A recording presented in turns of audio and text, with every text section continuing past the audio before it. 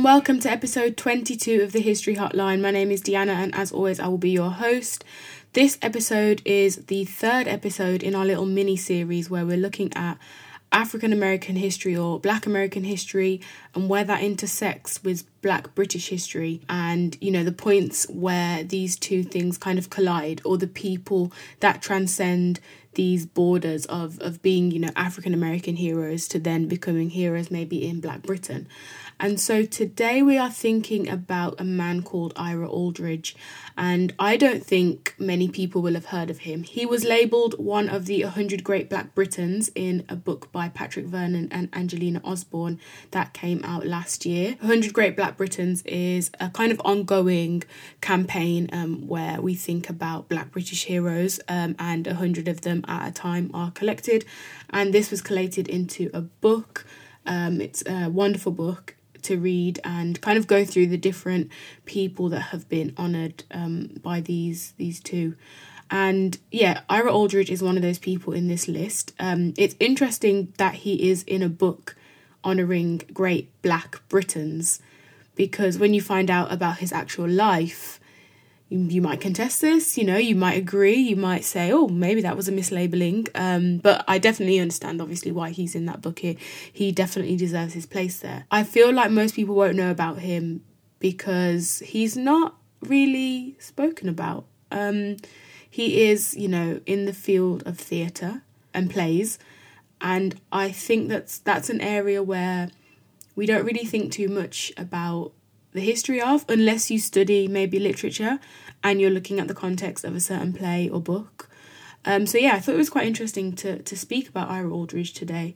He is, I think, one of those figures that have not been properly written into history, and I wanted to shed some light on his story. So Ira Aldridge was born in New York City, which is where I guess my questions about him being called a Black Briton come into play, although I'm not suggesting that to be a Black Briton you need to be born in Britain, not at all.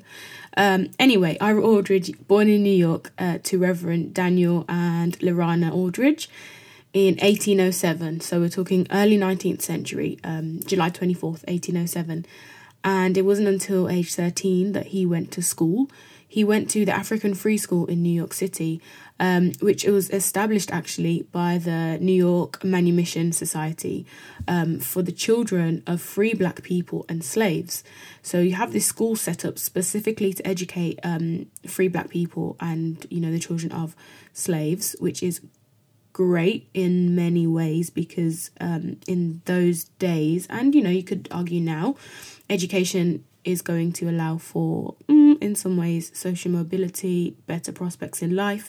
That's definitely the case for Ira Aldridge. This education he is given is monumental and definitely a big reason for his success that he had in his life.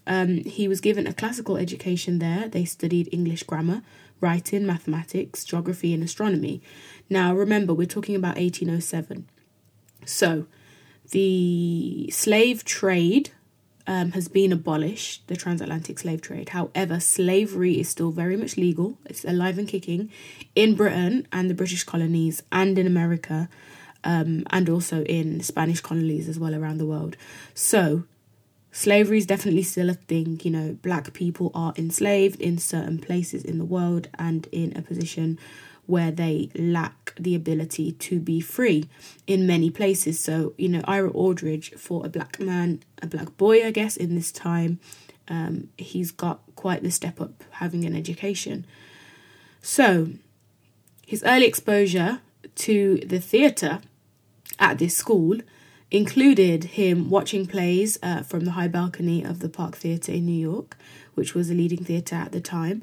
He was also able to see Shakespeare's plays at the African Grove Theatre, and his acting experiences kind of began in the early 1820s with the African Company, and that was a group founded by a man called William Henry Brown and a man called James Hewlett, and they built the African Grove Theatre in 1821. And it was the first resident African-American theatre in the United States.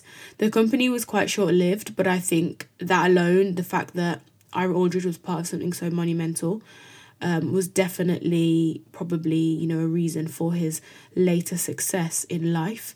The theatre company was quite short-lived, as I said. There were protests by neighbours, there were attacks by rival companies, racist parodies, the critics did not want to see black people in theatre. They wanted to see white people in blackface as caricatures of black people. That was how theatre worked then. And for a long time after, the kind of time frame we're speaking about, minstrelsy in America is a big deal, in Britain too. And, racist tropes and stereotypes are portrayed through the blacking up of white men who would get on stage and act in a stereotypical, cartoonish, animalistic-like fashion, portraying black people.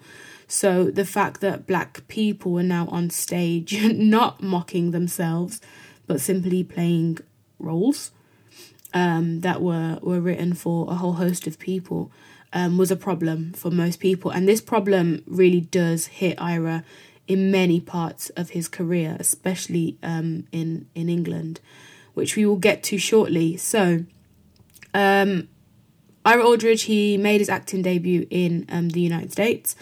He played Rolla, a Peruvian character, in Richard Brinsley Sheridan's Pizarro. Now, just like many black people at the time, he felt the persistent discrimination, the racism, the prejudice, but especially so as a black actor in the United States at a time where, slavery is still very much happening.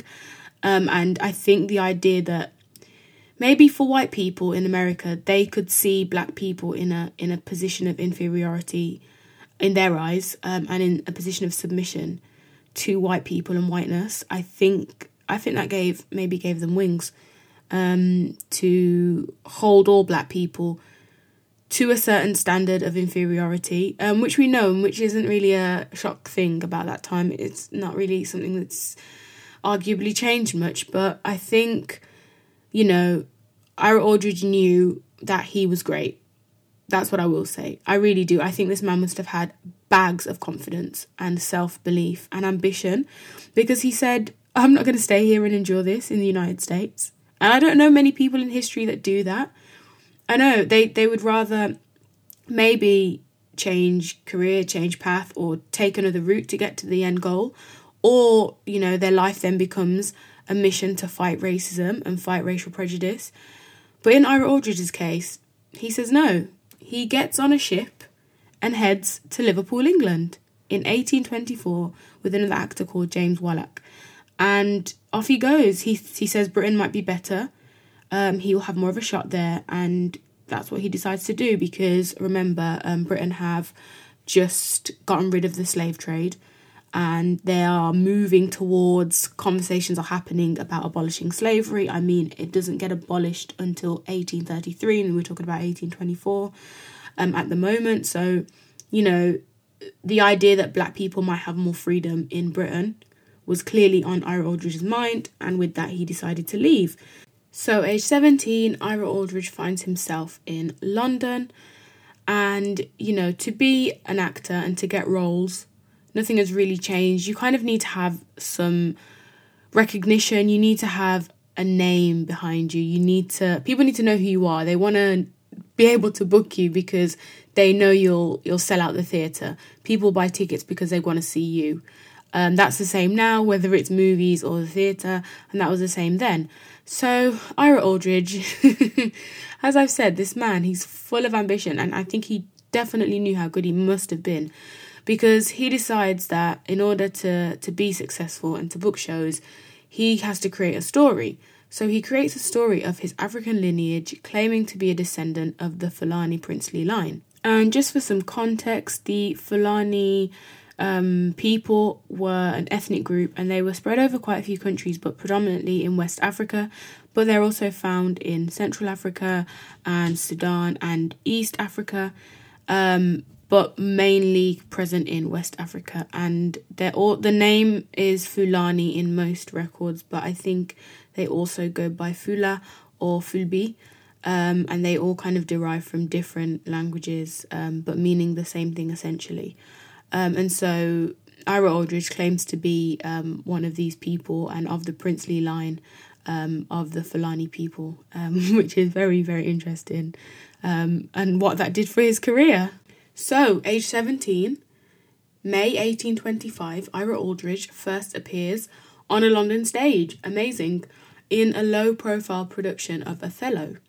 And then in the spring of 1825, he is in The Revolt of Suriname, or also known as A Slave's Revenge, at the Royal Coburg Theatre, which is actually the site of the Old Vic in London now.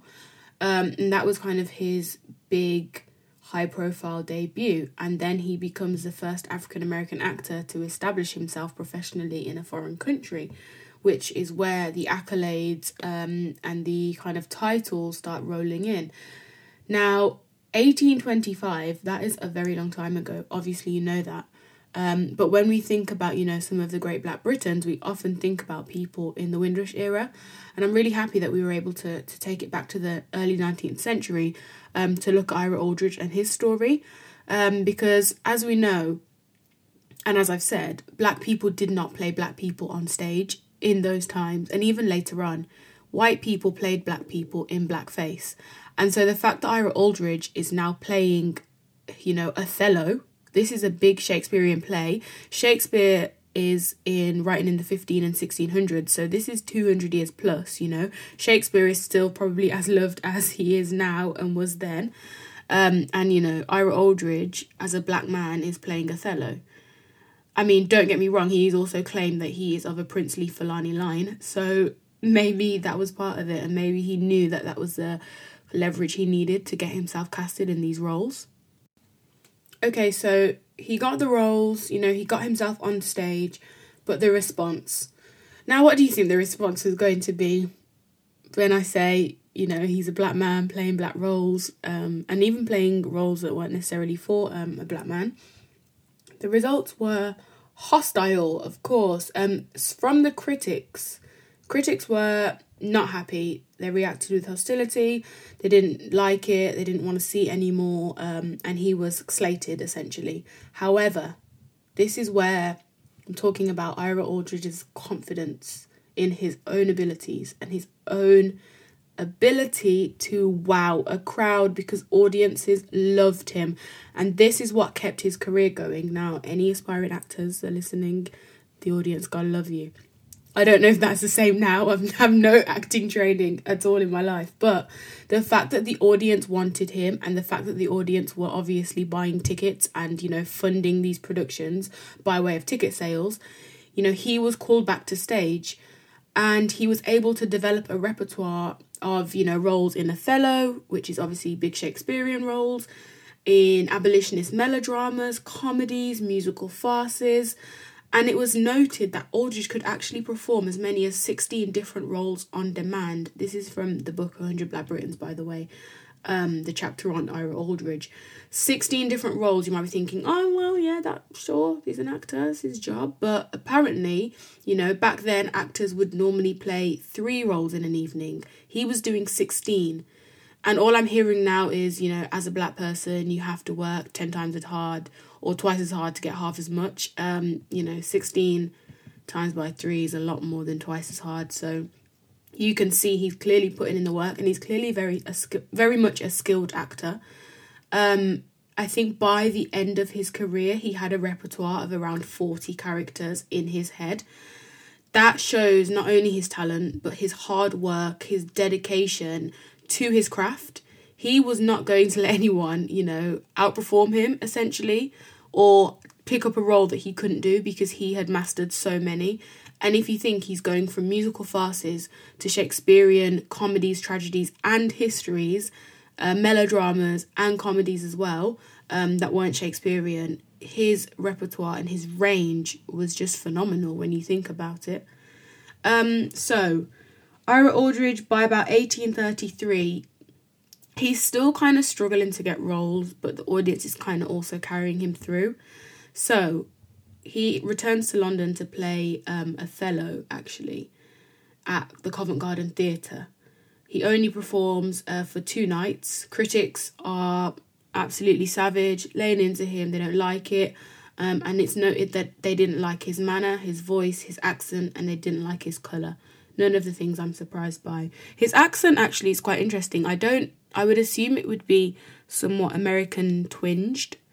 But then also Americans then didn't have the American accent that we now know, because 1825, there's still quite a few generations of... They're only a few generations into free America, and they're still the descendants of British people, so the accents are still somewhat British.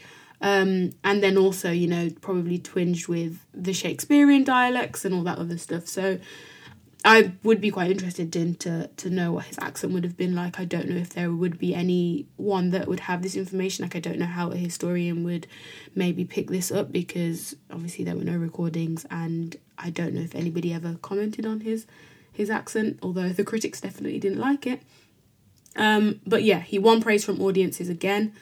And so he performed for around 19 years more in the provinces, and he kind of does a lot of work on Shakespearean dramas. So he plays Shylock, Richard III, and Macbeth. And if any of you are thinking, yeah, these are roles for white men, these are definitely roles for white men. Shylock the Jew in the Merchant of Venice, Richard III obviously in Richard III, one of the histories, and Macbeth in Macbeth.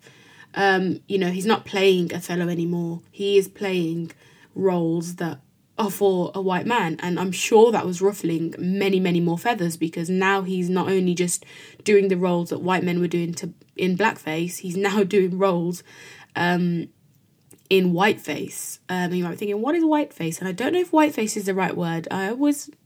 There's some words you just can't flip. But essentially he would have used grease paint to whiten his face to play these roles, because colourblind casting wasn't a thing then. So yeah, he would have, essentially been really made up to look white to take on these roles. And again, it was not accepted. It was fine if white men were blacking up their faces to play black characters and to mock them and to do minstrelsy, but it was not okay for a black man to be playing white characters. I guess that can clearly highlight the double standard we are dealing with here in Britain. In 1852, Ira Aldridge embarked on a tour of Europe, and he returns to England actually after about 3 years. But I think this is another example of Aldridge knowing his worth and knowing where he's appreciated and going there to make his money. So in Europe, he is, booked and busy. He's going from Russia to France to Poland, and he's performing tragedies. He's performing Shakespeare's work. He is, he's getting the roles. And I think it's very important to note that, whilst he wasn't succeeding in the way that he wanted to in London, he was in other countries in Europe. And I guess maybe that could lead us to understand maybe different race relations and racial tensions that were happening on the continent. We don't often think about, well, not on this podcast anyway, racism in other European countries. And I wouldn't want to make comparisons because I don't think that's helpful. But there's clearly differences, because he is doing very well when he is away and not in London. He comes back with honours and awards, but, he still can't find like a regular gig in London acting. And yeah, I think that kind of highlights, the racial situation, shall we say, in the UK when it came to black men playing themselves and others on stage and being visible. When you think about it, this is like 19th century Britain, and we don't really see or know of necessarily in the mainstream of history black people that were prominent, because they are kind of erased. And being on stage, being an actor, being a person that conveys a story that's been written by a playwright or whoever, you are visible. You're visible in the newspaper because the critics are writing about you. You're visible on playbills. You're visible in spaces of entertainment, and that clearly was not okay for British people at the time. And I think that's what that speaks on, more so than necessarily thinking about overt or covert racism or institutional racism, which isn't so much of a thing then, because their institutions are definitely not going to serve black people because they're so few in number. And also, 1852, we're talking about, whilst slavery in the colonies has ended, black people are still not in a position where they have equal rights in any way, shape or form. And how quickly can people change a mindset of one day, black people are to be enslaved and to be used for labour, and the next day they're not. And we know that slavery didn't just end and everybody was set free. There was a long 6-year period of apprenticeship, and then black people continued to work the land in the colonies anyway, and to work in the same roles of agriculture because that's all they knew, that's all they had kind of grown up to do and be able to do. Anyway, we're kind of branching off there, definitely on a tangent. So let's get back to Ira Aldridge and his life. I think fortunately for him, he spent his final years performing in France and Russia and Poland. He was acclaimed as one of the greatest tragedians of all time. He unfortunately died while on tour in Poland in August 1867. And, earlier than I think maybe he was expected to, it does kind of read that he died quite suddenly. He was married twice. He had 2 children that survived, I think, into adulthood, one of whom, both of them, I think, became singers or classically trained. And one of them was actually the vocal coach for Paul Robeson, who was a big singer, actor and political activist in the 20th century. So Miss, I think, Amanda Aldridge, she was his vocal coach, which is quite interesting that legacy kind of continued into a man as great as Paul Robeson, who I'm sure many of you will know.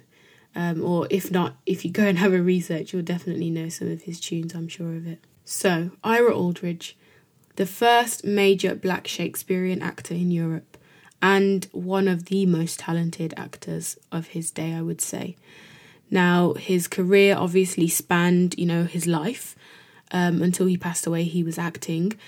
And I would like to note, though, he never actually performed again in America. I think it was clear that he knew where he was wanted, appreciated, and could find work. And America was not that place. And I think that's why I kind of wanted to speak about him today. Just to think about... not necessarily the racism in America, but just to think about how great this man was in his ability to find a moment and a space for himself in the theatre and the acting scene. I think that is quite that's a very important skill to have in life generally, let alone, navigating 19th century Britain, America and Europe. It's so funny. I never think of Britain as part of Europe. I know it is. No Brexit talks are going to happen here. I know we're not part of the European Union, but Britain culturally is just so far removed from Europe for me. Always kind of separate them as separate entities, but yeah, they're all one. We know this. So he never worked again in America. He stopped kind of working in Britain, and the European stage, by European I mean French, Polish, and the Russian stage were where, he got his accolades and where he was appreciated, and that's where he stayed. And I think for me, having done a little bit of research in the past into minstrelsy and I would say the art of that is apparently an art, it's just so crude and vile. I hate it. So thinking about minstrelsy and the way that white people would see as entertainment to mock these caricatures of black people who were being not portrayed as a black person. Obviously, there are stereotypes surrounded with being black that aren't necessarily damaging. Some of them can just be funny. These were not anything funny. These were damaging. These are hurtful. These were animalistic representations of black people. And the fact that the expectation was that this man, Ira Aldridge, when he came on stage, was to be like that, was to be like the caricatures they had seen, because their proximity to black people at that time was not very, it wasn't very much, they didn't see black people necessarily all the time.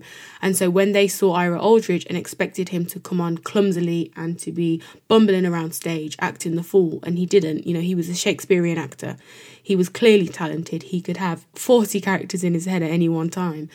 I think that highlights his, first of all, talent, as I've said so many times, but also his diligence, his dignity, his integrity to playing these roles and not being typecasted into something that he was not and he did not wish to portray on stage at all. And so, yes, that is why Ira Aldridge is the third kind of episode in this series where we're looking at the histories of Black Americans and Black Britons and the intersections and all that, and Black liberation movements and everything in between. But I just thought it was integral that I shared his story, and I didn't really know where else it could go. But it also kind of leads into next week's episode where we will be talking about literature and some great African American and Black British texts that I think have influenced culture, abolition movements, liberation movements later on, nationalism, and a lot of kind of key things. So yeah, please stay tuned for the next episode. If you're listening when this episode just came out, you'll have to wait a week. But obviously, if you're listening later, the fourth episode in this series will be available. Thank you so much for listening. Please like, follow, subscribe, share, tell a friend about the History Hotline, because we just want to educate more people about Black British history and Black history beyond Britain. So thank you so much for listening. Have a wonderful day. Bye.